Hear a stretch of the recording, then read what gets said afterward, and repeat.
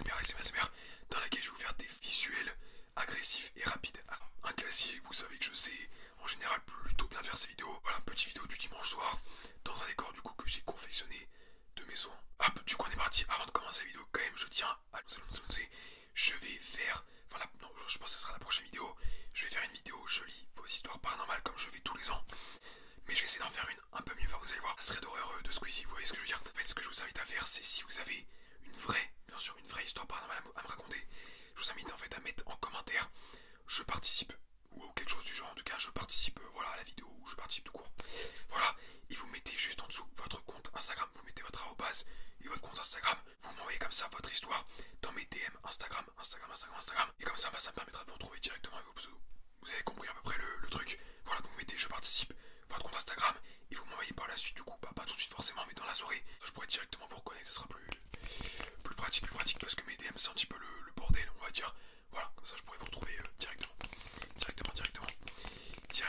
Hop, écoutez, on est parti pour les triggers rapides. Hop.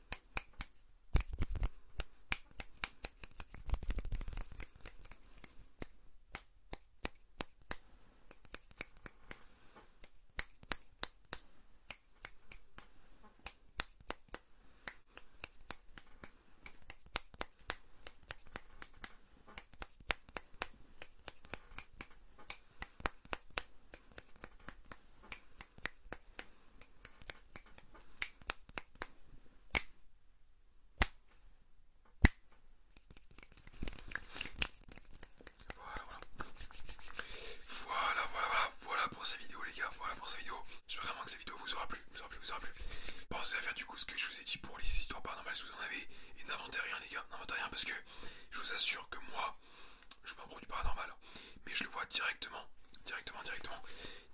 si c'est des fausses histoires ou pas. Donc les gars, si c'est pour inventer un truc, l'inventez pas vraiment, je veux des histoires sincères, des vraies histoires. Et dans tous les cas, en général, je remarque directement. Donc voilà, vous savez ce qu'il vous reste à faire.